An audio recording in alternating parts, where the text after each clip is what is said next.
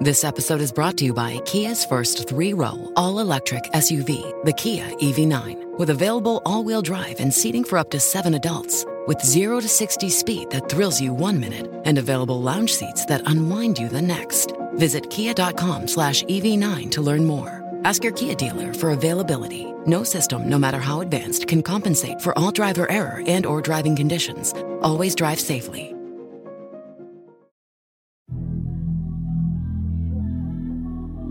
This was all circulating around the base that a giant had been killed, but no one was supposed to talk about it.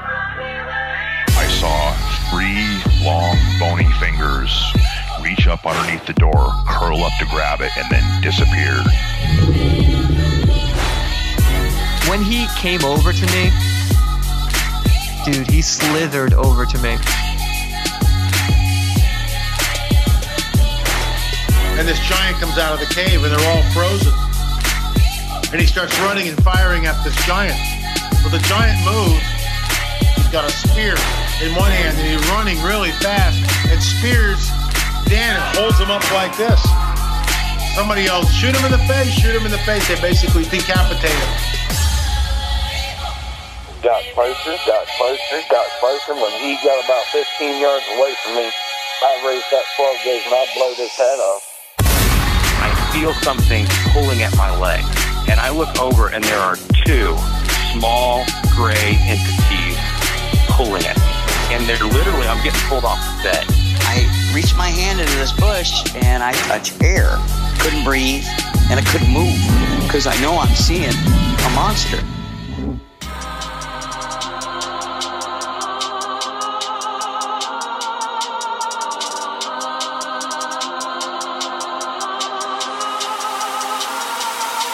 Yep.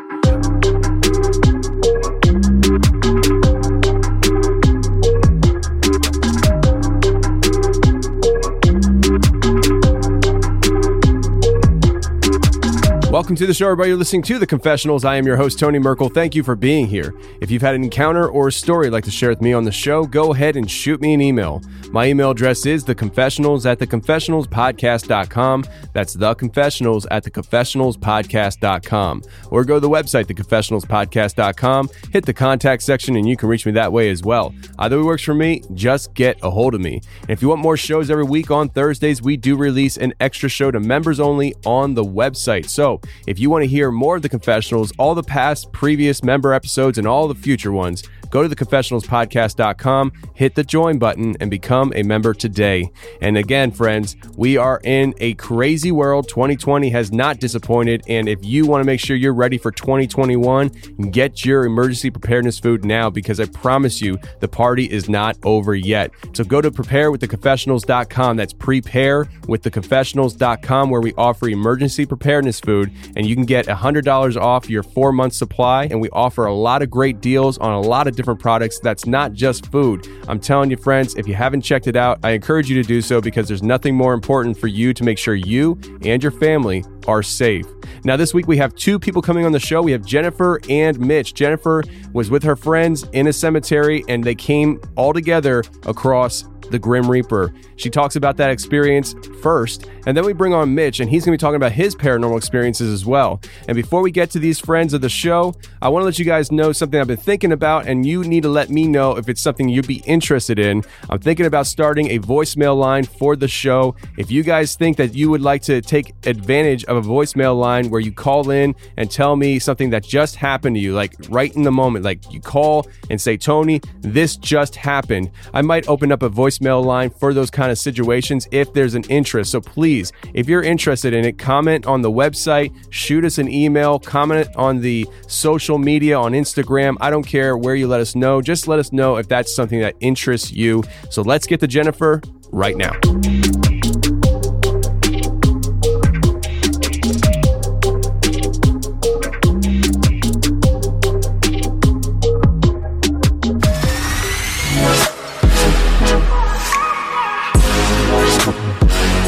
Okay, today we got Jennifer on the show. Jennifer, how you doing? I'm doing great. How are you? I'm doing fine. So you have some interesting experiences, and one of the experiences that I think we're going to get off to right in the beginning here is the Grim Reaper. I love hearing these types of stories, And it's not because I want to have the experience, but it's more the fascination of people seeing something that looks like a Grim Reaper. Because my entire life growing up and stuff, I assumed that was just a fictional character. But the more I do this show, the more I hear people talking about these characters that I thought were once fiction, and they seem to be pretty real. So if you could just kind of walk us into this experience that you were having with this Grim Reaper. Well, I had moved to Panama City, Florida, from Vegas, and I made some friends, and because I was working at Church's Chicken, and the first teenager job, and we used to go to cemeteries at night, just because, you're under 21 and you're in a beach town. Really, what is there to do, especially when the beaches close after sundown? So we just go hang out in cemeteries. And there was this one called Millville, and some of my friends like, yeah, let's go. And we parked the car across the street, and I'm thinking, I'm so weird with these people just going out in cemeteries. And we're just walking around, and there's a lot of older tombstones, and you're kind of getting a feel for like the history of the area. And one of my friends who was with us, because it was just two guys and myself, he didn't believe in supernatural anything, so he was just kind of there with us just for, I guess, the fun or the experience. And so he kind of just like stopped in an area and was looking at stuff, and we kept walking. And my friend says to me, do you want to see what I call the one-way mirror? And I was like, one-way mirror? And he's like, yeah, you can see the entire cemetery from this one spot, but you can't see into the spot from anywhere. I'm like, okay, that's crazy. So we go over to this one spot, and it's by the gate, and we're looking out, and you can literally see from edge to edge of this cemetery. And he notices that there's like this light out in a certain spot. And so he just gets out of the area, and we start walking forward, and he's like, oh, that must be new. And I'm looking straight ahead, and it looks like a statue with its hand outstretched. And it looks like there's Spanish moss coming off the statue. So I'm like, it can't be that new if it's already got stuff hanging from it. And our other friend is like walking towards us, and walks probably about 15 feet from the statue towards us. And I kind of do like this side to side motion. I'm like, wow, that's really cool. And then the statue moves and the hand lowers. And I'm like, okay, so there's another person here. And so me being, at this point, kind of stupid, and like being like, oh, there's another person here, let me go say hi to them. It's a really bad idea. Just a little bit. So, we start walking in that direction. I pull out my phone, and this is like iPhone 4, like super old. And I'm looking at my battery power because I want to turn on my flashlight. And if it's like less than 20%, the phone will just die. And I'm looking, okay, 50%. So I go to flip on my flashlight to shine in that person's direction, and my phone just dies. And so I notice the person's like touching a tree, and they're so skinny. Their arms are so skinny poking out of this robe that they look bony and just and frail. And they start like crouching around the tree and like touching the tree.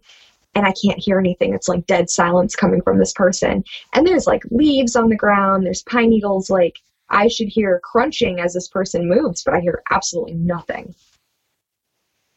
And so I'm like, well, it's kind of rude not to say hi to somebody when they say hi to you. And still no response. So we just keep going closer. And we get about 5 feet away. I'm directly in front of it, and my two guy friends have moved off to my right a little bit. And I realize that the reason why this person looks so bony thin is because that is a skeleton hand touching the tree. And I see like little wisps of hair coming out from underneath the robe, and I'm like, okay, this is too much right now. And my friend goes, Jen, look.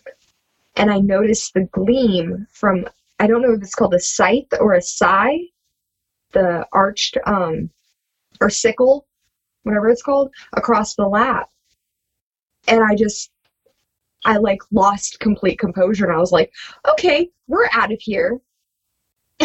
And we wound up in the parking lot next to where we worked for about an hour thinking about this and talking it over, like trying to make sure that we saw the same thing, that something was actually there and it wasn't just a person like messing with us.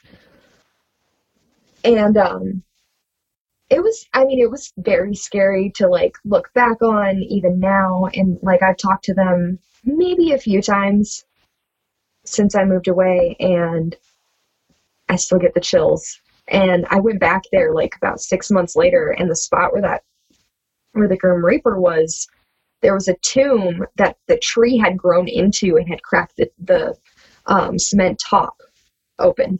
So the tree grew into a tomb, cracks the cement top open. Did you notice that beforehand? Like when you were there, was it too dark to notice that? It was too dark to notice it. Okay. So how tall was this thing? I mean, you get 5 feet within this thing. My God, that's close. I mean, when you're telling the story, I'm thinking to myself, like, okay, they saw it from, 100 yards away, maybe 100 feet away, but 5 feet away? I mean, my Lord. I was no more than 50 feet away to start off with. Unbelievable. How tall was it? Honestly, I want to say maybe 6 foot. That's why at first I thought it was a person or a statue. Okay. See, in my head, I'm thinking it's got to be like, 9 feet tall and stuff, but that would kind of give it away that it's something. Oh yeah. And this thing was definitely trying, like, at first, I'm pretty sure it was trying to blend in with the surroundings. Yeah. Well, I mean, so it has its hand stretched out towards you. I think you described it as pointing towards you or something. That's classic Grim Reaper right there. I mean, that what you picture is a Grim Reaper pointing at whoever it wants. Did it have like a staff or something in its hand, or was it just, in this weird cloak? It was in a weird cloak. If it was holding the staff prior, I hadn't noticed. It was when it was laying across the lap that I saw the gleam of the blade. Oh, that's right. You did see the blade. Oh, man. Now, okay, so have you ever looked into the Grim Reaper and its origins at all after this experience? I have not. I'm actually kind of scared of what I'll find out because of what I've seen. See, and I haven't either, and I need to now because, like, thinking about it, I'm thinking to myself, I wonder, like, the Grim Reaper and where it comes from. I mean, did somebody see this thing and start documenting it, or maybe many people? And they started documenting it, and it just kind of got passed down. You said that there was like hair coming out from the sleeve, right? Coming out from the hood. So do you think it was like a skull with hair on it, like a dead person's skull with hair on it? I didn't see its face. It was pitch black under the hood, so I have no idea. I just saw like these little wisps of hair, and I'm like, the image in my head was, yes, a skull with just like hair stuck to it. It just freaked me out. Yeah, I know you wouldn't do this, and I probably wouldn't either. But I really wish somebody would challenge this thing. Like, I wish you could just, like, I don't know, push it or something just to see what would happen. Like, you're with a bunch of people. Would you have died? Would you have all died? Or I don't know. But it's just, because I hear about this thing, and what you just described, it sounds very physical. But it's obviously a paranormal type thing, and it's just like, I'm so fascinated by what this thing is that people are seeing. Yeah. And literally the sound, there was no sound coming from it, which was the oddest feeling, because you can hear the sound of it's summer, so you can hear the sound of like animals around you, or crickets and stuff. But in this one spot, it's just void of everything. Yeah, it's really interesting. And what's your friends? I mean, did they ever talk about it again? Did you guys ever talk about it every once in a while and stuff? Or is it something that you guys just kind of let it go and didn't really, bring it up after the initial experience? We've brought it up a few times. And kind of just like, remember that one night kind of stuff. And like, oh, we're all surprised none of us are dead. Yeah. Well, I mean, it's the stuff that gives you nightmares. And I'm assuming, I shouldn't assume, but did you ever have any nightmares from this experience? I did. I'd have dreams that I'd be like driving through the cemetery, because this happened like right through the road that goes straight through it into an actual like neighborhood.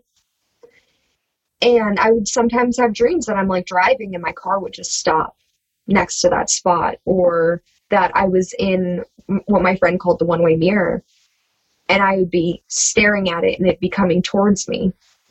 But I'd always wake up like just before it could get anywhere near me or touch me. Yeah, I'm glad you're waking up before that. So this one-way mirror and stuff, remind me, I know you were talking about it, but could you describe what your friend was talking about again with this whole idea of the one-way mirror? I think he might have meant like a one-way window or something, but he called it a mirror for some reason. So it's right along the fence, and it's surrounded by trees and bushes. But you can see the entire cemetery from this spot, but if you're standing outside all those trees, you can't see into the spot. Okay, so it was a very physical thing. It wasn't some kind of mystical thing that he was like doing Harry Potter stuff. No. Okay, just making sure. I got to cover all the bases here, you know? Yeah. You never know. I've asked questions before where I thought that people were going to give me an answer, and they totally gave me a home run left field answer. I was like, whoa, didn't expect that one. So, but you know, this isn't the only thing that you've experienced. You've had an experience where I guess you lived in a haunted house, right? And you had experiences in there? Yes. Yeah, this house was, it was something else. Well, go ahead and tell us about it. So my father was very in love with this woman. Both of them are passed away now, so I don't have any problems stating their names. Her name was Arlene. She was a wonderful woman. She had muscular dystrophy. But she was, I guess, the first like mother figure I ever really had. And she had a daughter who was I don't know what to call it, mentally handicapped, yeah. And she also had muscular dystrophy. And she was an awesome sister, because even though we were 10 years apart, we were still in the same like headspace age-wise. Yeah. So, they bought this house in Las Vegas, and, they moved from Bayonne, New Jersey, and it was, my stepmom, her father, who was kind of like a hermit. He like never left the house, and her daughter, and we were living in Henderson at the time, and we would drive up to see her, and we had made this plan that after her father had passed away, my dad and I would move in and we'd be a family. And so I'm around like 12 or so, and you know, I had feelings about this house since I was like 8 years old. Like I felt like something about it wasn't right, but I just never really said anything. And after my stepmom's father passed away, I would still hear him coming down the hallway because he would drag his feet. And I'd be laying, because I slept on the floor in my stepsister's room, and I would just hear the feet just moving. And I'd get real freaked out, and I was so happy the door was closed. And then we wound up moving in, and I was in the bathroom, which is all the way down the hall from the living room, because my bedroom and the bathroom are at the end of the hall. And I'm just, teenage girl stuff, looking at my face, cleaning my face, and I hear my father call my name. So I go out down the hallway around the corner and like, you call me? Because my dad wasn't the type of person you yell what to. He's one of those types of people he calls your name, you go to him. Yeah. If you say what, you're pretty much looking for getting your ass beat. So went down the hall, and I was like, did you call me? And he said, no. And I said, are you sure? Yeah, I'm pretty positive. And I was like, you're not just messing with me. He's like, why would I do that? I was like, okay. So, I noticed, okay, so he's fully engrossed in his TV show. So I start heading back down the hall, and I hear my name again, except instead of it coming from the living room, it's coming from the air vent just outside my bathroom. And it freaked me out so bad, and I told my dad about it. He never truly believed in this stuff, but it did scare him for me, because he was worried about the things that I would experience. And so he was, I told him about the voice, and he said, whatever it is, just don't answer it and it can't bother you. And I said, well, you don't believe in this stuff. You don't know the answers. And he said, just don't acknowledge it. I said, okay. But I would get chills every time I'd go under this vent. And I would always, like, going into my bathroom, I'd look back at it, or going into my room just across the hall, and I'd still look at it, like making sure that I couldn't see anything coming out of it. But it happened a few times where just out of that specific vent, I would hear my name.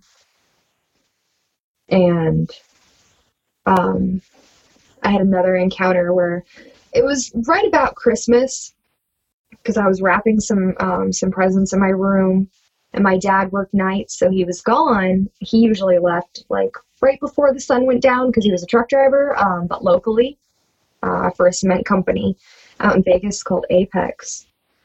And he would be home like way after I went to school, and he'd just, sleep all day and then head out again.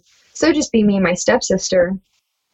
And I just remember I was wrapping presents, and I go back into my dad's room to put the wrapping paper in his closet. And this was like one of those sliding mirror closet doors. And when I'm walking into his room, I notice a black bag in the corner. And I'm thinking, oh, I bet my presents are hiding in there. And I'm like, I'm not going to mess with it, because I did that a few years prior, and he caught me with a flashlight looking through a bag. So I just put the wrapping paper back. But while I was in the closet, I heard like a shuffle, and it sounded like it was coming from the bag. And so I'm thinking, okay, whatever is stacked in there just fell over. It's fine. Like, just leave the room. And as I'm closing the mirror, I notice that the bag is no longer, on the floor. It is this like straight line standing up. And I'm just staring at it in the mirror, and it kind of reminded me of, like, this is going to be like the dumbest thing, but if you've ever watched a Marilyn Manson music video and he wears like this long black dress, that's exactly what it reminded me of. Man. Without a face. Just all the crooked standing up with like the back kind of hunched. And I didn't know like to scream or to just fall to the floor. So I just stared at it for like probably a good minute before my stepsister came down the hall, and she's like, "Are you okay?" And I was like, "Yeah, I'm fine." And then I can't remember what time of year this one happened, but my sister, it was probably about 3:00 in the morning, and my sister was already in the bathroom, and I'm like, I have to go. So I go down the hall to my dad's room, and again, he's working. So, I'm just washing my hands, and as I'm turning away from the sink, I see the reflection of a girl by the towel rack, but like the very creepy long black hair that you get from like The Grudge or The Ring Girl, in a dress, very, cliche. Yeah. And she's just looking at me. And I still go over the towel rack to dry my hands, but I get out of there as fast as I can. And I'm thinking like, okay, so whatever this is, because that experience happened after the bag. And I'm thinking, whatever this is, the closest thing I can like relate it to is Harry Potter's Boggart, or the Boggart in the closet, or whatever it was. That, sure. Like taking on something that I fear, Yeah. And the house just has a lot of it's had a lot of darkness around it, because everybody who lived in the house prior to me and my dad moving in, like my stepmom's father, he had passed away, and then my stepmom got sick living in the house, and her muscles eventually gave out, and she went to the hospital, and then she passed away. And then even my stepsister, she just starts screaming. I mean, this girl never screams. She was very quiet. And she just starts screaming one day, and she's in pain, and she goes to the hospital, and she passes away. And so my dad said, okay, you know, the mortgage is too expensive for us to live here on our own. And I feel like if we stay here, somebody's, you know, going to wind up dead. So we need to move. And I said, okay, cool. I am completely fine with that. Yeah, I would be completely fine with it as well. I mean, having those experiences there and stuff. I mean, so I guess with your mother or your stepmother and sister, do you feel like the house and what was in it had anything to do with their passing away? I do, because my stepmom, even with her muscular dystrophy, I mean, she was able to, you know, walk up and down the hall. She had one of those electric recliners that went all the way up, so she was able to get out of it. Like, she could walk. I mean, it was difficult for her, but for her knees to just give out in the middle of the night and for her not to be able to move her legs, period, was just very strange. And, you know, I think she knew something was there because she was sensitive to stuff too. And sometimes she'd be like, sometimes I don't like it here at night. And I was like, okay. So she never gave you a reason as to why? She just said she didn't like it? Yeah. She would just, you know, sometimes I don't like it here at night. And I'm like, I never kind of like pushed her for it because I think I didn't want to know. Well, I think you probably already knew, you know? Yeah, at that point. Yeah. Yeah, that's interesting.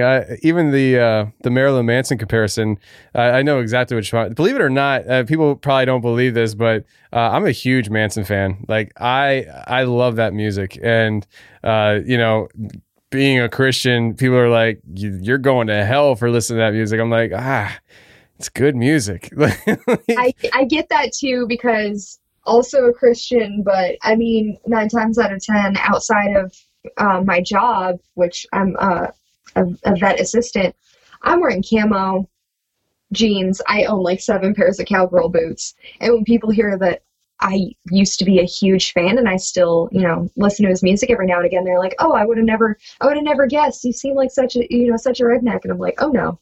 I like him. I mean, the same thing with me. I mean, like, everybody thinks that I just listen to hip hop or EDM, and it's like I literally listen to everything. I truly do. Like, I listen to country music. I listen to anything that I feel like listening to.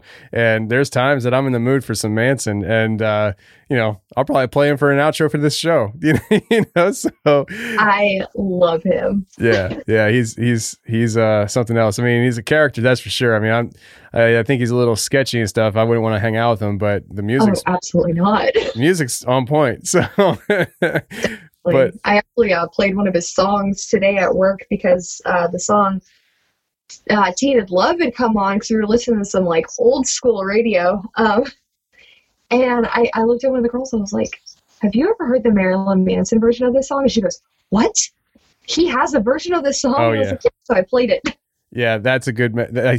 Listen, that might be a better one than the original one, honestly. Yes, I like it better than the original. I even like it better than the Pussycat Dolls version of it too. I'm not sure if I heard that one before, but I would imagine so because I'm not a huge fan of the Dolls. So, but listen, Jennifer, I appreciate you sharing these experiences and stuff. And you know, before we roll out of here with this house, do you think that this, whatever it was, maybe it was more than one thing in the house, I'm not sure, but do you think that any of this followed you at all throughout your life, or do you think it was a one specific location, you move in, stuff was happening, you leave, it's done?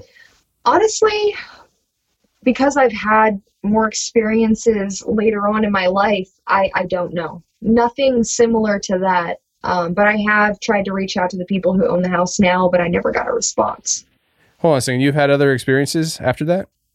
My life is full of experience. Oh, well, then we're not done yet. Talk to me. Well, I was just, you know, sometimes I'm like, oh, well, I don't want to like talk too much. I don't want to talk too little. I know you said, you know, say what you need to say, but sometimes I'm like, I can talk too much. No, it's fine. Talk to me. What else happened? Well, and this is another house situation, but it wasn't my house. I had a really close friend in high school who lost her dad in a motorcycle accident. And so she would routinely like kind of like have visits from him. which, I mean, since my dad's passing, like, I really wish that I had, you know, something similar to that. But like, her brother had drawn this picture, and there was like this dark figure off on the edge of the picture. And I said, well, who's that? And he said, that's my dad. And I was like, okay, cool beans. That's great. And my friend looks at me, she's like, no, he comes around a lot.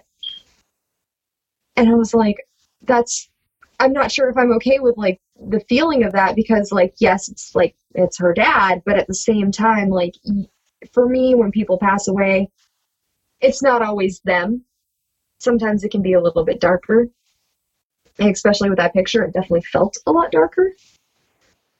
So we're in her room, and I've always been terrified of the dark. So she goes to turn on this little like light box before we go to sleep, and I just feel this heaviness in the room. And I look, and I'm just like, is your dad here? And she's like, yeah. And I was like, why does he feel so heavy? And she's like, he was a big man. And I was like, no, his presence is heavy. Like, it just felt like there was a weight on the room, if that makes any sense. And her mom would hear knocking on her bedroom door from time to time, and she would open it, and she would like feel him, I guess, in a sort of sense. Or there'd be knocking on like the actual door to the house, and then it would turn into pounding, and they'd open the door and nobody would be there. But then, like, you know, a few hours later, he'd go back to knocking on their bedroom door, like he was trying to get in.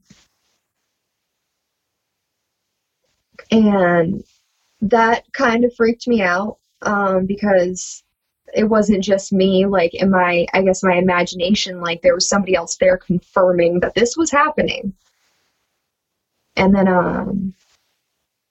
it was about a year and a half ago, I was doing security in the state building for the state newspaper here in South Carolina. And I'd never gotten an eerie feeling working at night, ever. It was just, you know, go down to the basement, get the numbers off of like the big computers, take the temperature of the room, go back upstairs, and go sit in, you know, the reception area. Except it was getting close to, I think it was Hurricane Florence. And so I was thinking like, oh, I'm just freaked out because there's a hurricane coming, but I kept feeling like somebody was watching me. Like, eyes on the back of my head. And so one of my friends who worked at the state, I had gone down to his office. I was like, man, I just don't feel easy. Like, usually every night, like, I'm cool, I'm calm, I'm collected here, like nothing freaks me out, but I feel like I'm being watched. And he's like, well, let me get back to you on that.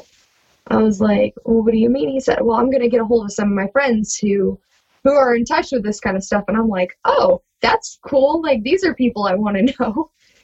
Maybe they could explain some stuff that's happened in my life. Yeah. And so he winds up calling me a couple days later, and I was out on my porch, and like, I started getting weirded out even being out on my porch. I felt like something was watching me from the woods, like over our fence, just like looking at me. So I constantly, like, I grabbed what we call it a god light. It's just a really big mag light, flashlight. And so I'd like scan the edge of the fence, because I was like, okay, somebody is either on the other side, like looking at me, or there's like, oddly enough, Sasquatch looking at me or something, because I do believe in those. But I wouldn't see anything. And the night that it actually started raining and the hurricane was, you know, coming through, he calls me and he says, what are you doing right now? And I said, I'm in my house. I'm in my room. I'm watching TV. And he says, well, I figured out what you think is watching you. And I said, okay, like, do I need to like prepare myself or whatever? And he's like, well, you're in your house and you have cats, right? And I was like, yeah, I got cats. And he's like, well, then you're perfectly fine. And I'm thinking, okay, so like he's BSing me right now, or trying to make me feel better, or he's just going to give me some off the wall story. And he says, there is something watching you. He said, did you used to have nightmares when you were a kid about a man in a hat and a trench coat? And I was like, how do you know? because I don't, this isn't something that I had really told anybody about. And he said, well, he's following you. He's watching you. And I was like, no, like those were dreams when I was like a kid. Like, he's not real.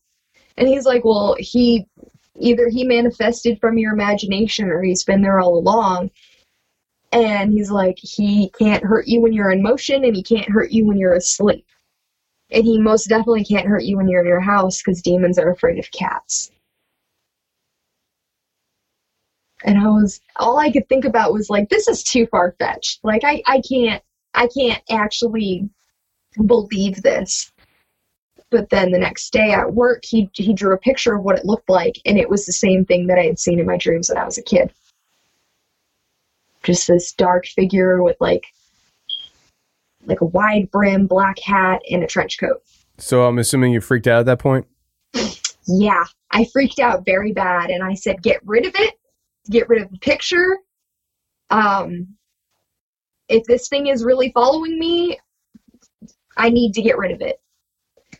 And he actually still has a picture, as far as I know, still on his mini fridge in his office. I don't know why he kept it. It's beyond creepy. And sometimes, like, if I'm out in the backyard, I can still, like, it's only at night though. I can almost feel it to where I don't want to be out in the backyard. I actually, for the longest time, quit smoking so I wouldn't have to go out there at night. So you quit smoking because of paranormal activity?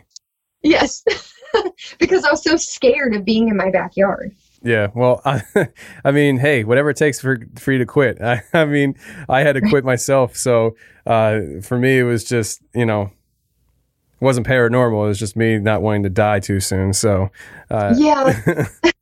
Well, kind of like backtracking a little bit. I was, I was in the Navy for 2.5 years. So smoking was kind of like the escape from work for about, 10 minutes. You're like, oh, I'm going to go on a smoke break. You get to walk away from whatever job you're doing for a little bit. So It became a very serious habit. Yeah. Mine was, just born out of pure boredom from driving truck. So, I mean, I smoked on and off throughout my entire life. Even in my childhood, I smoked.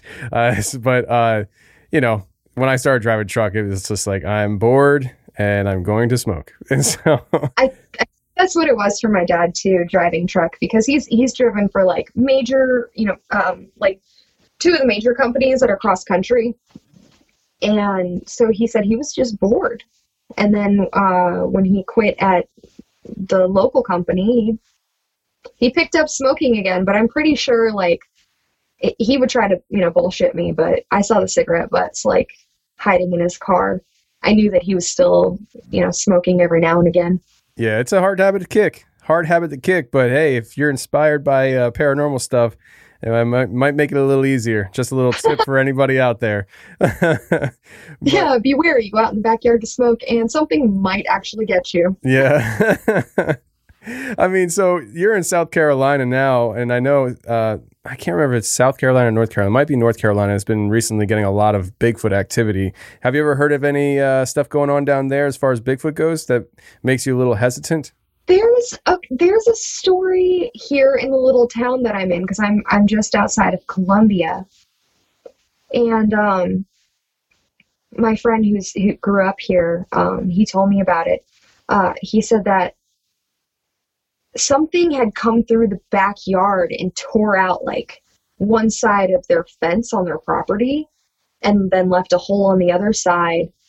And people would swear that it was like a panther or a cougar or something, but he said he thinks it might be, a Bigfoot, because there's a lot of forest out here. And his uncle also on the property had like these raccoon catchers, because they were supposedly like, they were being really, loud at night and knocking over trash and just making a mess. So he wanted to get rid of them. But the next morning when he went out to go get the raccoons out of the traps, they were ripped to shreds by something. And so they believe it was a Bigfoot that ate them and ripped them up. Well, I mean, if they were going after the same thing he was going after, he might do that. But I don't know why he wouldn't just eat those. I mean, that's easy. It's like a freaking Pop-Tart, you know? I don't know. Interesting. Well, I mean, he was my friend's uncle wasn't after him to eat him. He was after him to get rid of him. But I guess this Bigfoot, that was his dinner. Oh, so you're saying like they were torn to pieces, like they were actually in pieces? Yes, like gotcha. Blood everywhere, kind of torn to pieces. Okay. Like something was eating them. Yeah, that makes sense. Well, I know those things are down there as far as North Carolina goes. Let me ask you this question. South Carolina, is it much more rural than North Carolina is? I want to say they're about the same. Because I've driven through North Carolina and I've been down here for the last 5 years. I feel like it's about the same. Okay. Yeah, because I get a lot of people who live in North Carolina contacting me and stuff, but South Carolina, it's very far in between. I don't get a ton of people from South Carolina. And I just didn't know if maybe the population was that much lower than North Carolina. I think it also has something to do with people from North Carolina, I feel like, are a little bit more open-minded. And there's also a lot more mountains up there. But that's besides the point of the open-mindedness. But I mean, and people down here, they're so quick to dismiss it. So it could either be the small-mindedness versus the open-mindedness, or the fact that North Carolina has mountains and South Carolina doesn't. Geographically speaking, that's a very real possibility. I mean, if the habitat's better up north, that's where they're going to be, right? Yeah. And I mean, they get snow and everything too down here. Not so much. That's so interesting. That it's the next state down, and you don't get as much snow as the north. That's interesting. But yeah, I guess it makes sense. I mean, the further south you go. I'm telling you, these I'm telling you what, your first experience with the Grim Reaper. I mean, yeah. What do you say to that? I mean, it's like one of those things where you saw what you saw it with other people, so you know you're not crazy. I'm assuming you're probably glad that you saw it with other people, because it kind of backs up your claim. I'm pretty sure if I would have saw it myself, I probably just would have dropped to the ground in the fetal position. But also, if I was by myself, I wouldn't be running around a cemetery either. Yeah, that's true. I mean, well, some people do it by themselves, but I think if I would have saw it by myself, I would have been really concerned about, am I going crazy? Did I really see that? All that stuff, all those normal questions people have and stuff in their head. So, it's probably best that you did see it with other people and stuff, and that they all confirmed that they saw it. Nobody's like, no, I don't know what you're talking about. I didn't see anything. That would be the worst. I always hate it when I hear stories where people are like, they're talking about it and other people are there, but then they turn around and they deny it. And I'm like, why? Because that just makes you feel so much more crazy.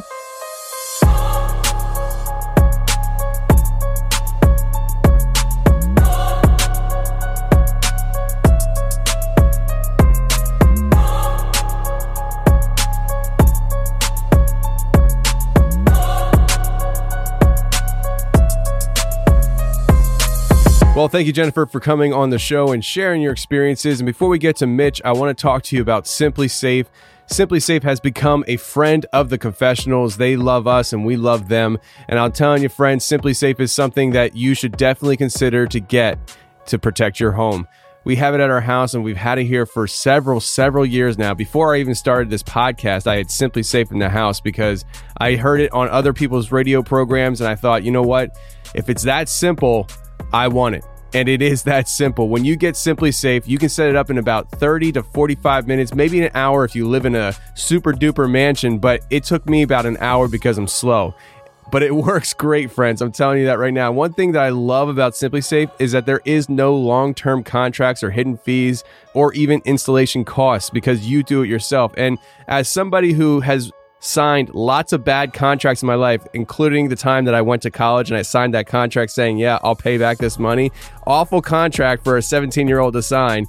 I hate contracts. So the fact that SimpliSafe doesn't make you sign contracts like that, I'm all about that action, and you should be too. So right now, my listeners get a free home security camera when you purchase a SimpliSafe system at simplisafe.com/confessionals. You also get a 60-day risk-free trial, so there's nothing to lose. Visit simplisafe.com/confessionals for your free security camera today. That's simplisafe.com/confessionals. patreon.com/confessionals, free security camera. When I read that, I actually had to look twice because I was like, hold on a second, that's actually a really good deal. And I hope you guys actually take up this offer. Now let's get to Mitch right now.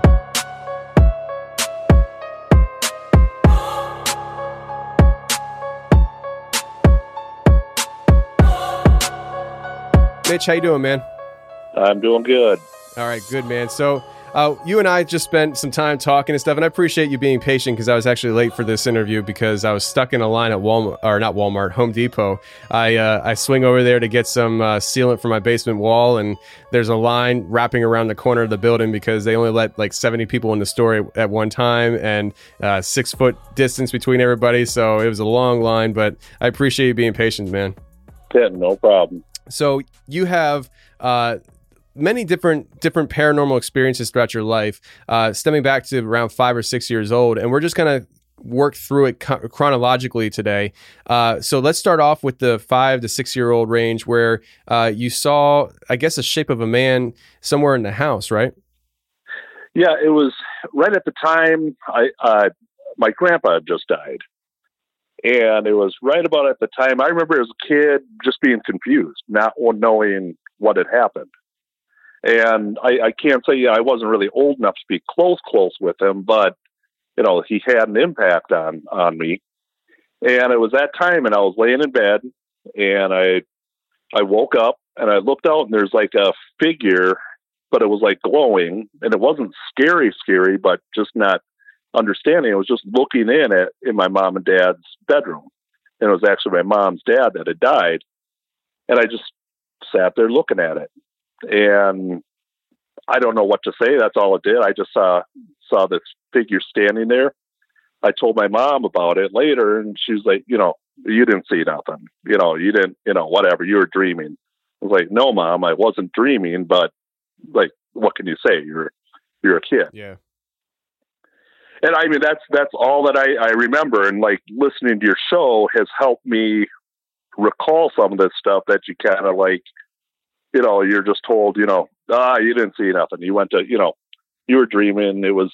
That didn't happen. And that kind of stuff. You're like, well, wait, yeah, you're working and thinking about it. I'm like, yeah. And listening to the show and listening to people, I'm like, well, yes, this stuff did happen to me. And I don't know how much to say about that, but it was the same, right about the same time. And that same, that I had a nightlight in my bedroom, and you know how the nightlight would shine on the wall and it would just make the nightlight shape. Well, another night I woke up and that nightlight was in the shape of a cookie cutter angel. And I'm like, told my mom about it. You put the blankets over your head, and then you look again, and you keep doing that back and forth to see if it's really there. And every time that angel was on the wall. And I don't know what to make about that. That it happened one time. That's all that happened. I told my mom about it, and she said, oh, it must be the lights from outside that were reflecting. And I'm like, Mom, the blinds were down. It's just is the nightlight that was making that shape, and she just, kind of like, I'm busy, that didn't happen or whatever. You were dreaming. Again, you were dreaming. Yeah. That seems to be a very common thing with parents and little kids, especially parents who don't give credence to these kind of things. It's just like, oh, you were dreaming. Don't worry about it. Go back to sleep. Yeah. I don't want to deal with it, or, I don't know what to deal. And I guess she didn't know how to deal with it, or, didn't know what to say. And yet I know that, she's probably had similar things, that they've experienced. They just don't, maybe it's that older generation didn't want to talk about it, or they don't want to deal with it. Yeah. And then it was right around that same time later on, it was, maybe a year later or 6 months later, that the timeline isn't really there, but me and my friend were walking back home to our houses, and we lived, a couple doors down from each other. And we saw, like, all of a sudden in the sky above our heads was like, the best way to describe it would be like if you call it an orb, or it looked like just like a mini little sun, but it wasn't as bright as the sun, but it was just up there kind of just glowing, and just kind of like you picture the sun going. And we both looked at it, and we're just sitting there staring, and then all of a sudden, with how kids, when you get scared and all of a sudden you get that fear and you just bolt. Yeah. And my friend, he just took off running, and I'm like, I guess I didn't have enough sense to realize I should be scared, but I picked up on the fear that he had, and then I was scared, and he went running to his house. His house was first, and I went running to my house, and I ran in the house because it was time to eat, and I'm telling my mom about it. She's like, what's wrong with you? What's wrong? And of course, she said, you didn't see anything. There's, like, what was that? And then I got done eating. I went back down to my friend's house, and he was out in the yard with his mom and dad, and they were being really weird. And his dad was like one of these guys, kind of like the nice neighbor dad, the super nice guy. You bring your bike tire over there, and he would fix the flat, and he would do this stuff for you. You couldn't ask for a nicer dad. And I remember going over there and saying, hey, what'd you think about that? And his mom came at me, and she was really stern. She's like, he was really upset by that. And I don't want you to talk to him about it. I don't want you to, say anything. But I was like, well, what was it? Just trying as a kid, you're 6, 7 years old, trying to figure out what this was. And then his dad came over. He said, well, you saw a weather balloon. I'm like, a weather balloon? I'm like, there's no balloon part. There's no, so wouldn't it be, you're a kid trying to think, a balloon? Well, there should be a balloon shape. There should be something. I said, it's not a balloon. Well, my friend's dad got really angry with me, and he told me, you saw a weather balloon. I don't want you talking to him about this anymore. In fact, you need to go home. You need to leave.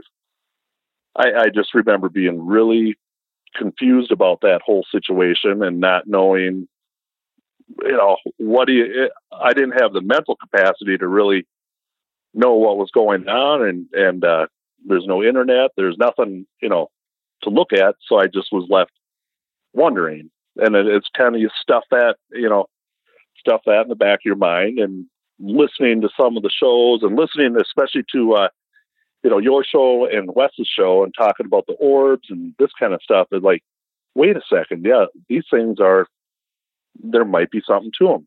Nothing happened, nothing except for our fear and not understanding what was going on.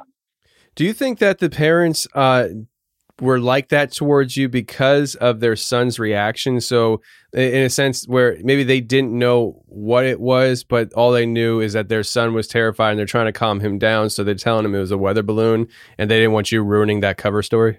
I think that's what it was, because he was more upset about it, but than I was. I was just kind of like, I don't know what just happened. I guess maybe I was a little more dense or something. I don't know what to say, but you're just kind of like, I don't know what's happening. And he was very, very upset about it. And he was upset to the core. And I think part of me is like, I think it's a faith type of thing, or like, I've always known I'm a Christian. I haven't had like this moment where I've here I am, I've turned myself, I haven't had that kind of moment that people talk about, but I've always just kind of known, if that makes sense. And I think that's protected me my whole life, is what the only thing I've been able to figure out as I've been able to look back on some of these things. And I think that was just part of what had happened. I think I had a protection where I wasn't having that fear. And that's really, as I've gotten older, the only way I can make sense of that. Yeah, well, that makes sense. Yeah, and I guess that's the only way I can make sense of the other stuff. And I look back as far as seeing the angel in the room, and I think that kind of stuff. I'm like, I think that was, as I've been older and looking, I'm like, I think those are just, outward displays of, hey, I got you, you're covered. you may not understand, but whatever. There's a like a supernatural protection over me that way. Yeah, it's I can see what you're saying, man. I really do. I think that it's almost like you had an innate sense of a reality that we live in a spiritual world, and so that's what it seems like. It seems like you just innately understood some of the spiritual aspects of this world and how it's real. And some people aren't on that kind of level, and so when they're faced with it, face to face, they kind of freak out. Yeah, and I think you put it in better words than I can. I'm like, I don't know what, but I think that's exactly it. Is you had an understanding that he didn't, an understanding and a calm that he didn't have, and I actually kind of feel bad that he didn't have that he had to have that fear. Is what, I just wish he didn't have it. Yeah. And, go ahead. Oh no, I was going to say, yeah, I don't know what else to say about that kind of thing. I'll let you kind of lead me on where we're supposed to go with things. Yeah, no, I think it's really interesting, and the whole orb situation. I don't know what they are. I mean, you could say that they're spirits. You could say that they're, I don't know. I mean, ball lightning. People say that it's ball lightning. And so, but one thing is for sure, people are seeing it, and it's, on a level of people seeing it that you can't really deny that it's fake anymore because of the vast amount of people who are seeing it. I mean, I've seen similar things in the woods. I mean, I wouldn't say it was like a ball, but I saw this light that was just hovering inside the canopy, and it was just pulsating light. And I don't know what it was, but it was interesting, and it wasn't moving and never moved. It just kind of pulsated out and it was just gone. So, but speaking of the woods, I mean, you've had an experience where you were at camp and something had happened to you guys, right? While you were canoeing? Yeah, we were up in, it was the Boundary Waters canoe area of Minnesota. And there's 3 of us in a canoe, and we were fishing along the shore, and there's different lakes you can go to. And some lakes are populated with campsites and stuff, but then there's other lakes that you can portage into and nobody's camping on them, nobody's there. Then we were going fishing, and we were looking, we were trying to find a lake that there's no campers on, trying to get more fish, and we were casting into the shore. So I want to say maybe we were 50 to 75 feet away from the shoreline. And the 3 of us, I mean, it was a perfect day, perfect sunny day, not too hot, it's just one of those perfect days. And we're casting, and all of a sudden there's a plop, or just a rock had been thrown. None of us, we never saw anything. We didn't know anything, but all 3 of us were like, that was weird, And I was probably 14 or 15 at the time, but all 3 of us were like, should we get out of here? That's all we said. That's all we did, like we should probably leave. And we left, and it was just a rock that was thrown out. And since I've been able to listen to Sasquatch Chronicles and your show, I'm like reflecting back. I'm like, that was probably in that same area, that same Boundary Waters area. Wes has had interviews, and I think you have too, about people in that area having experiences with Bigfoot. And I'm like, I wonder if that was a rock being thrown, and you hear about them throwing them at people that are fishing.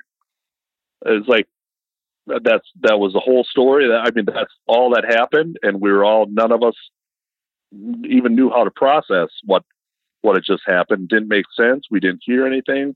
All we know was there's a rock, probably a little smaller than a basketball, that was thrown, and it was fairly close to our canoe. And that was weird.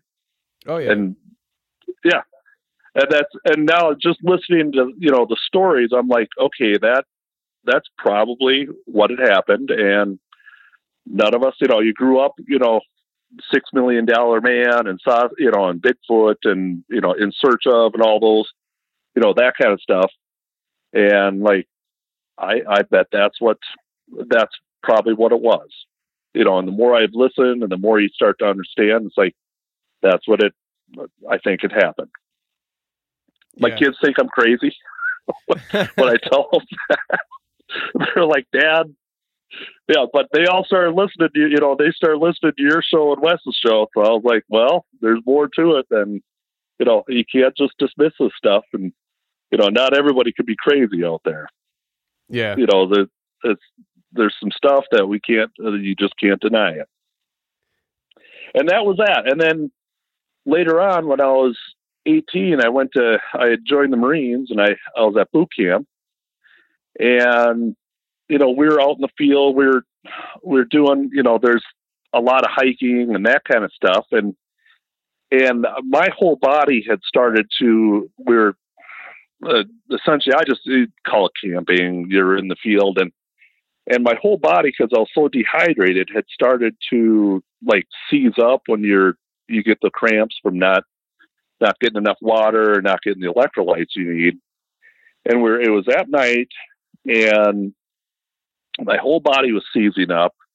And I don't know if you call it a hallucination or what it was, but there's this figure that woke me up.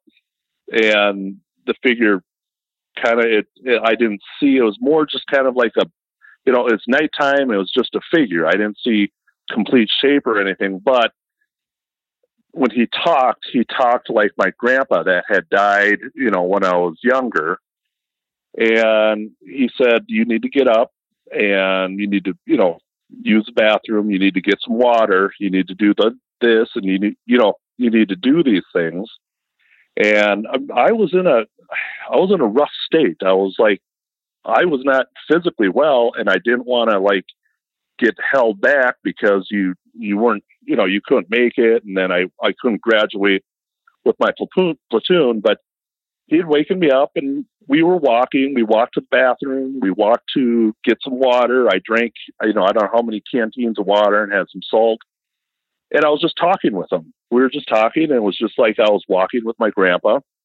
And then I went in to use the bathroom, and I said, are you going to be here when I'm gone? He's like, don't worry, I'll be here. But I came out, and he wasn't there. But I always thought, well, somebody has always been with me, or just kind of had that feeling like, I'm always being watched over, or, just kind of, I don't know what to make of it, Tony. I'm just kind of have that confidence, knowing that, hey, somebody, there's, I don't know if it's Jesus, I don't know how to describe that type of situation. But that had happened to me when I was 18. And then moving on from there, Gulf War I had happened, and I was in the Marine Reserves. So I'd been working part-time at a gas station, and, it got called, we got activated to go to the war. And I was really tired of dealing with the family drama of me going to war and me doing this and me doing that. And I'm like, I picked up all the hours I could at the gas station that, just to get away from all the, I was just kind of, I guess I was being selfish, not, it's like, I just wanted to get away from it, and I didn't want to deal with that kind of stuff. Well, at that point in time, there's this assistant manager that was working at the gas station, and we were talking. I was telling him what's going on. I said, yeah, I've been activated. He was talking to me. I don't even remember what his name was, but his name was Joe or something like that. And we were sitting outside talking, and he told me that he'd been in Vietnam, and we're talking, and then we're talking, having a cigarette, and he asked me, he's like, are you scared? I said, yes, I am scared. And then he said, well, do you believe in Jesus? And it's weird, Tony. I just kind of you're like, it's like you have that hesitation moment. I'm like, well, yeah, I believe in Jesus. He's like, well, then don't worry about it. You're going to be fine. You're like, okay. It's like, I'll just take it at that. And that was the end of the conversation. We went about our work and did our stuff. Well, I went over to the war. I was actually part of the whole, theater of operations. We were there. And when I got home, I went back to the gas station and I asked about seeing this guy, and the manager of the gas station said, "I don't know who you're talking about." And I was like, "Well, yeah, he was here as an assistant manager right before I left." And he's like, "No, there's nobody, he was never here. I don't know who you're talking about." Again, I was like, "Okay, that's just," I just didn't say anything more, but I was like trying to, who was I talking to then? I don't know what that was, but hey, I'll take it. Somebody told me and they said, "You're going to be fine." I'll take it at that. And then during that wartime, I don't know if were you old enough to remember the whole footage of that first Gulf War? Not really, because I was born in '85, so I knew. Okay, yeah. When I was a kid, I knew there was something going on and the idea of war, and I had a very Hollywood idea of war, so I was always walking around scared, but I really didn't know what was going on. Well, at the time of the breach, that's when we finally went into Kuwait. We were going in, and I'll tell you, like, where Saddam Hussein had started the oil wells on fire, you could see the fire, you could see all the stuff. Well, we were before we started to go in, on one side of the line, it was like a perfectly sunny day. I mean, if you were to like envision like a heavenly, as far as what it was, like just a really nice day on this side. And then we're starting to go into the breach or towards the oil well. And when you're going into there, I'll tell you, Tony, it looked like you're going into hell, because you got these fires, and it's on one side, it's all black. It's completely black, and the soot is in the air. And on the other side, it was perfectly sunny. We were driving into that, and I was scared. I was nervous. So like, okay, what's going on? I don't know. It's like, I guess they're expecting us to die, and like, yeah, this is what's going to happen. And I'll tell you, there's almost a line from the light to the darkness. And I was driving a truck, and I was driving my truck across. I swear it was like right at that line. The second I crossed that line, there's a bird that flew in front of me, and it was like, I want to say it was like a white dove type of bird. It flew right in front of my truck, right in front of the windshield, but it didn't land anywhere. It didn't go anywhere. It just flew right in front of me, and it was gone. And at that point, I had a complete calm. I'm like, there's nothing I can do about this. Either way, if I live, I'll live my life. If I die, I know I'm going to be fine either way. And I was just able to go in, do what we had to do. And I had a calm that I would have never expected. All from that one bird. And I don't know what to make of that either, but it was all of that timeline. And then at the same time, my wife, she was a girlfriend at the time. We had, we were getting serious, and I knew we were getting serious, but I'd had a dream at that time that there was a woman at a door, and she opened the screen door, and she let me into the house. And that's all I remember. But I just remember this woman at the door, and my wife would ask me, "Well, how do you know I'm the one?"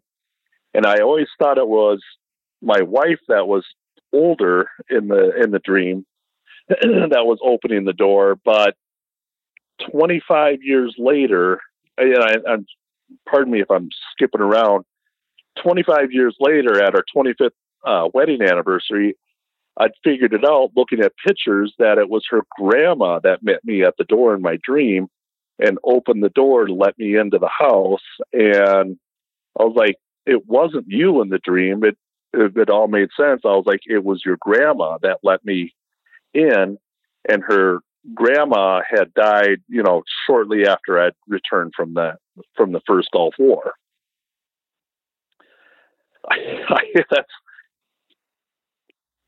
all that kind of stuff happened all about at the same time as far as that kind of stuff, but it's always stuck with me. And it's always just been, I've always known it's there, and I've talked about it. I've told my wife about it, but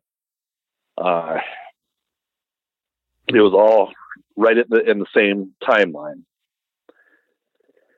Do you want me to keep going with what? Okay, let me do that, and then I know when my wife and I we had gotten married, and I've bought houses, remodeled them, and did that. You live in them for a while, sell them, try to build another house, or remodel another house, try to do that. But there's one house that I bought. It was really bad. I mean, the realtor, it smelled so bad that the realtor wouldn't even go inside.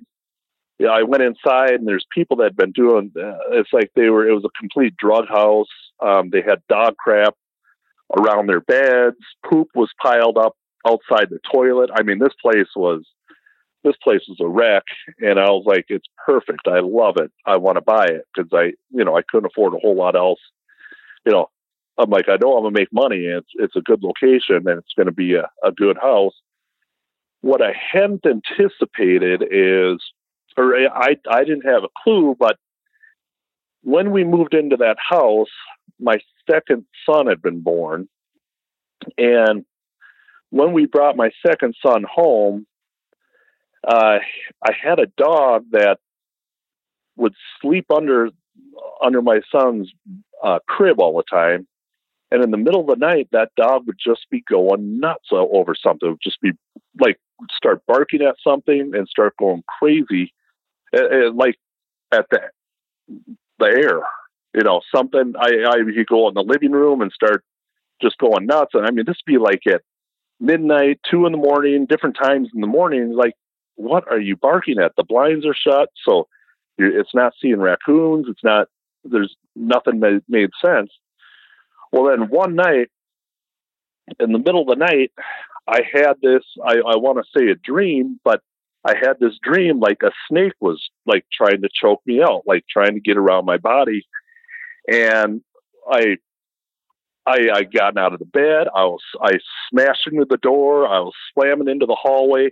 The kid's playpen was out in the living room, and I was wrestling with this. I mean, it was a big snake. I was wrestling with the snake. I'd smashed into the playpen, destroyed the playpen, and the whole time my wife do you want me to tell you what she was saying, or just she kept screaming, what the fuck are you doing? What the fuck? She kept screaming the whole time, and I'm half in like this sleep state, half in this awake state. I'm wrestling with this snake, and finally, it's like after I'd been done wrestling, the snake was gone, and I was all bruised up. I was banged up. I was all beat up, but whatever was going on was gone in the house.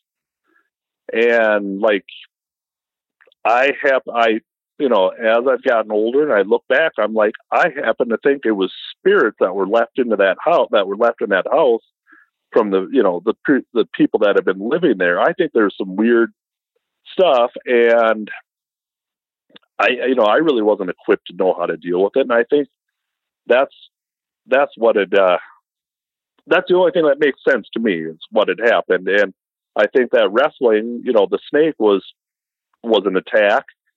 And I can't say, I can't say I have the spiritual prowess to be able to take care of all that kind of stuff, but there's kind of just a different thing about the whole house after that, just a different feeling. And I don't know what to make of it, except for that's what had happened. Well, the son, my second son who'd been born, we had later built another house and moved into another house.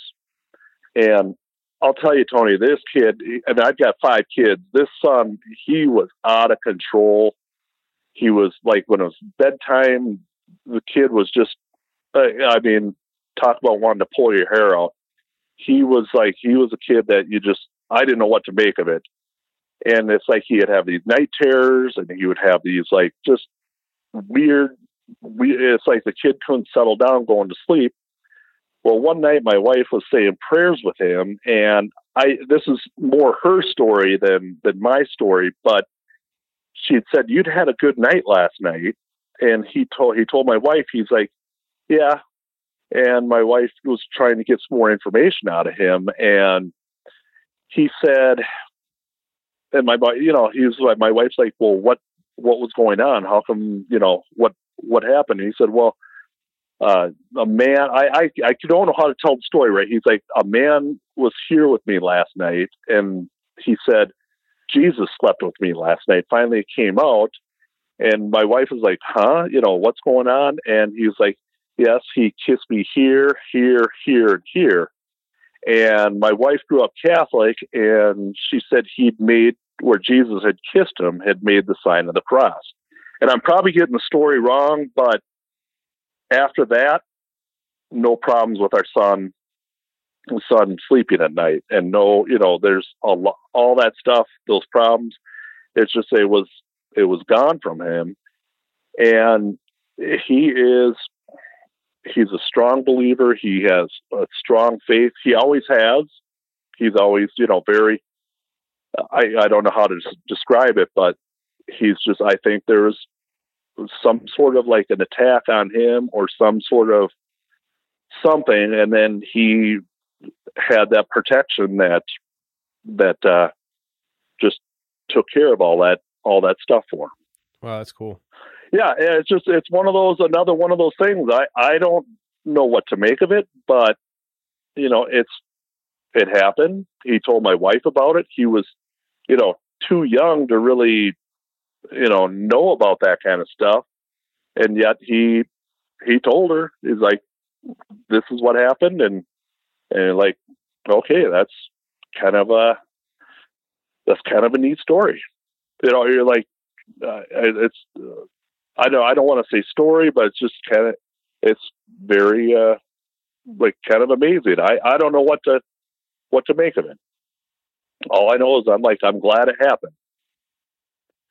And then, I've bought a lot of old houses. I bought a lot of that kind of stuff. I recognize, it's like, as I've gotten older, I recognize there's things in the house, in some of these old houses, especially if there's foreclosures or there's stuff that's gone on.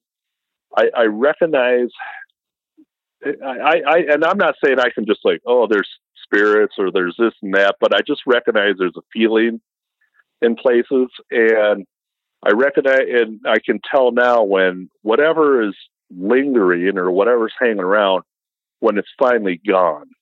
And it seems like as you're like, you clean the cobwebs out, you clean stuff out, it's like whatever's lingering around leaves also.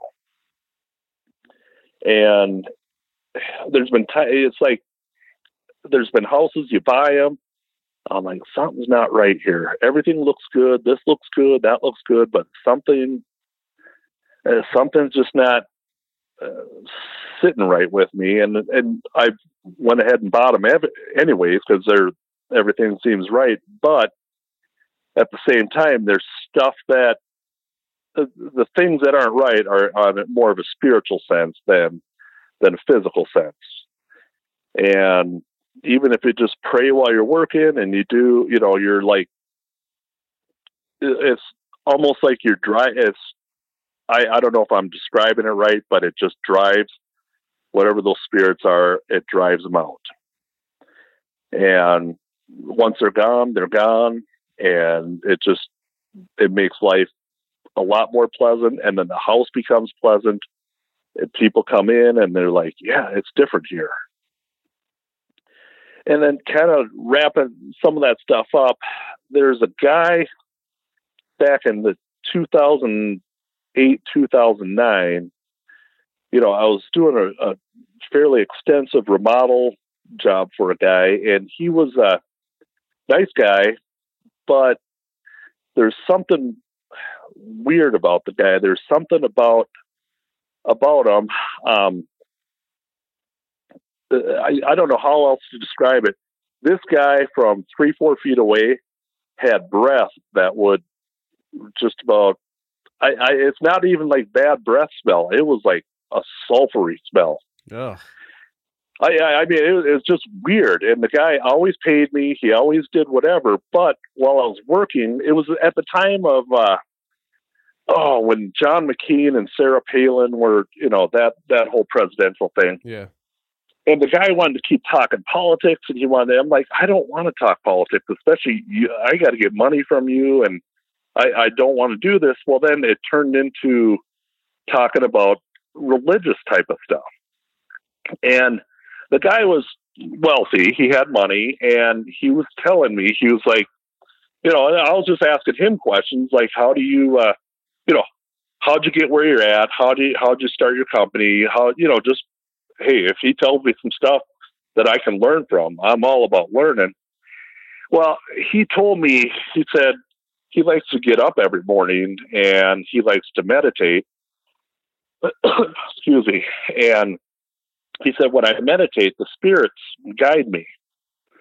And I was like, oh boy, how do I even approach this one? Well, I said it. I'm like, well, how do you know what spirits you're talking to? And he looked at me, and I'm like, he's like, well, what do you mean? I said, well, those, as far as I know, those could be like, demons or demonic spirits or stuff that maybe you don't want to be taught. Well, I said that, and that really got the guy mad. He really got upset, and he was like, well, what do you believe? And I was like, I don't want to talk religion or politics with you. I just want to get this done. Well, I had to run to Home Depot, and I got in my truck, and he hopped in my truck with me. Like, okay, this is weird. I usually don't have people doing that. I usually, I go get what I need to get, but he hopped in with me, and Tony, I swear this guy, I mean, the breath was so overpowering, and he got in my truck, and he said, well, who do you believe in? And when he said that to me, I swear he changed. He was not the same guy. There's something different about the guy. And I felt this pressure, I'm like, oh, what do I say here? And I'm like, Jesus is my savior. And when I said that, it's like the guy completely, whatever was going on, completely retreated, and he was no longer, the breath was still bad, but his like just his kind of like his demeanor and just the way he would, just this kind of arrogance that he was like talking to me, it was no longer there. And I was like, and it's not like I was trying to be, I was scared. I was like, I feel like Peter, when he denied Christ 3 times, I almost felt like I could have been the one, like, denying, no, I don't know him, that kind of stuff. I'm like, but I was like, I want to say I was probably kind of timid when I said, well, Jesus, I can't say I boldly said it, but I did say it. And at that time, whatever was going on, it was over. And that was, that was at that time period. And then since then, it's just, I can't say I have any other stories, but that was kind of the biggest thing. And when I've been listening to your podcast and listening to people's stories, I was like, I'm gonna email Tony. I don't know if there's enough for him to put on the show or if it's, what he's looking for, but that's kind of, just wanted to get that off my chest or just say it. And like, hopefully it helps somebody else too. Oh yeah, for sure. Absolutely. I think that, that last experience you had and stuff is interesting. I mean, I don't know, I'm trying to think if I've ever heard of somebody who maybe it was like a demonic possession kind of thing where they smelled like sulfur. But I mean, do you think that guy had some kind of weird stuff going on, and like as far as like demonic stuff, or do you think maybe he was involved in New Age or what? I don't really know. The guy was just a little bit weird. Just to put it bluntly, he was a little bit off, but I needed work. I needed the money. It's like it was that time, that whole recession type of period. And I'm like, the guy pays, he doesn't balk at pain. And I literally think it was some sort of, I don't want to say possession, or maybe it was possession, but I don't know what, but it was the breath. And I don't even know what sulfur really smells like. I'm just saying sulfur but it was horrendous breath. And it was just coming like, it was something, I can't even describe what it was. It was just, and it was like across the room type of stuff. And like, dude, have a mint. I'm like, but I got to put up with this because I need, I like to eat and I like to pay my bills.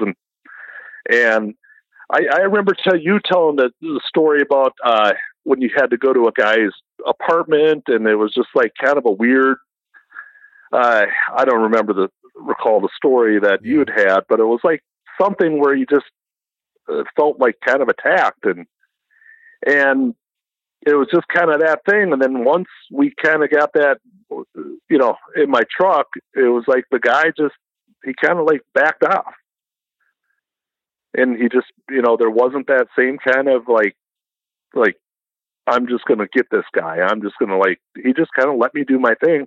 And in fact, he wouldn't even like sit and watch me work anymore. He just kind of, it's like he just let me do my thing. And then wasn't, all that harassment was gone.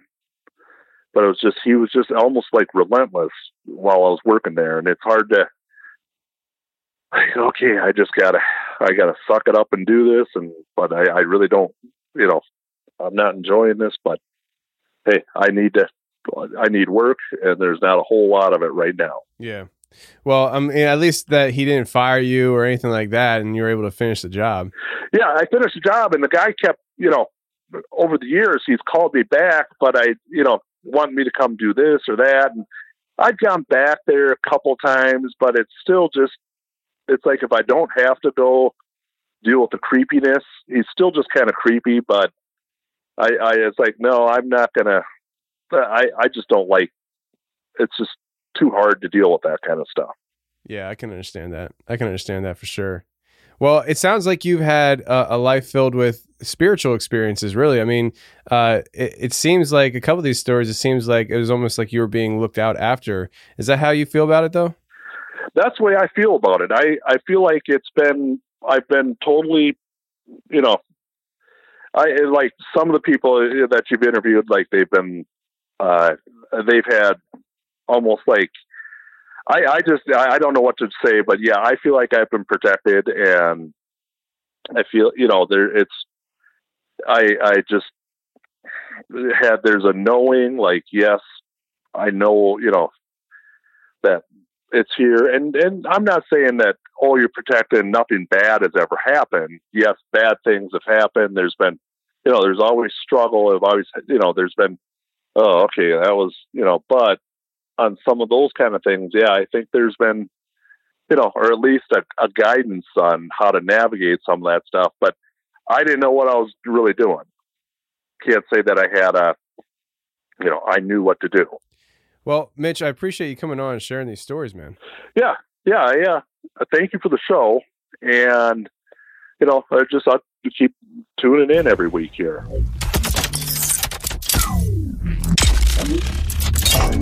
Well, that's the show, everybody. I really hope you enjoyed it. And if you did enjoy it, please share the show with your friends. I don't care where you share the show or how you share the show. Just share the show if you enjoyed it. That's the best thing you can do to help the show grow. And again, if you're interested in that voicemail line, if you think it's a good idea for people who are having an experience in the moment to call into the show and say, Tony, this just happened to me. Please listen to my story.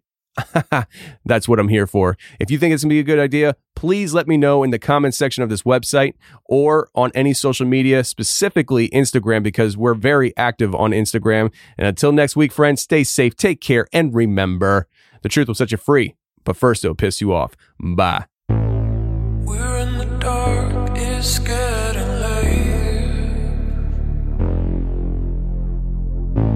I really should go, he's waiting for me.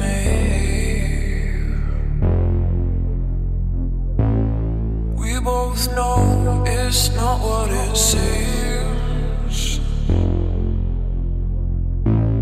We both know what's between the sheets. I know that it's a secret and that I gotta keep it, but I want the lights on, yeah, I want the lights on. And I don't wanna run away anymore. Leave the lights on, leave the lights on, leave the lights on.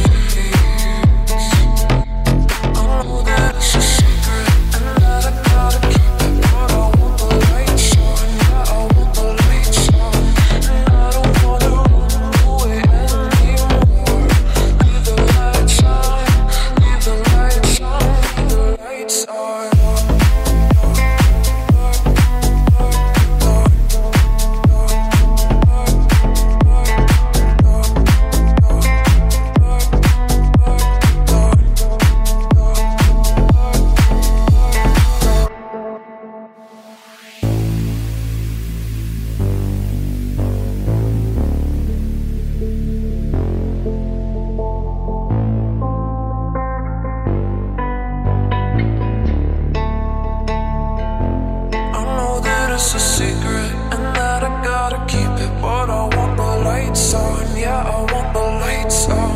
And I don't wanna run away anymore. Leave the lights on, leave the lights on, leave the lights on.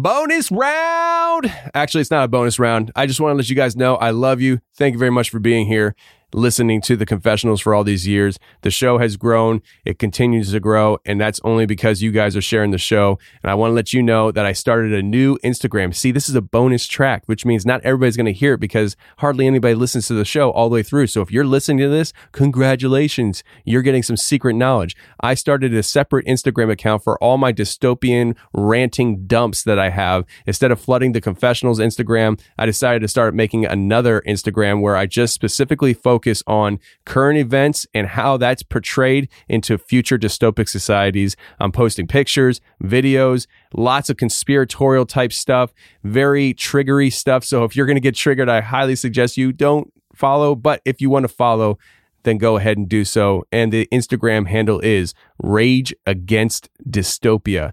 Rage_against_dystopia. I'll see you over there. We're going to have some fun. Bye.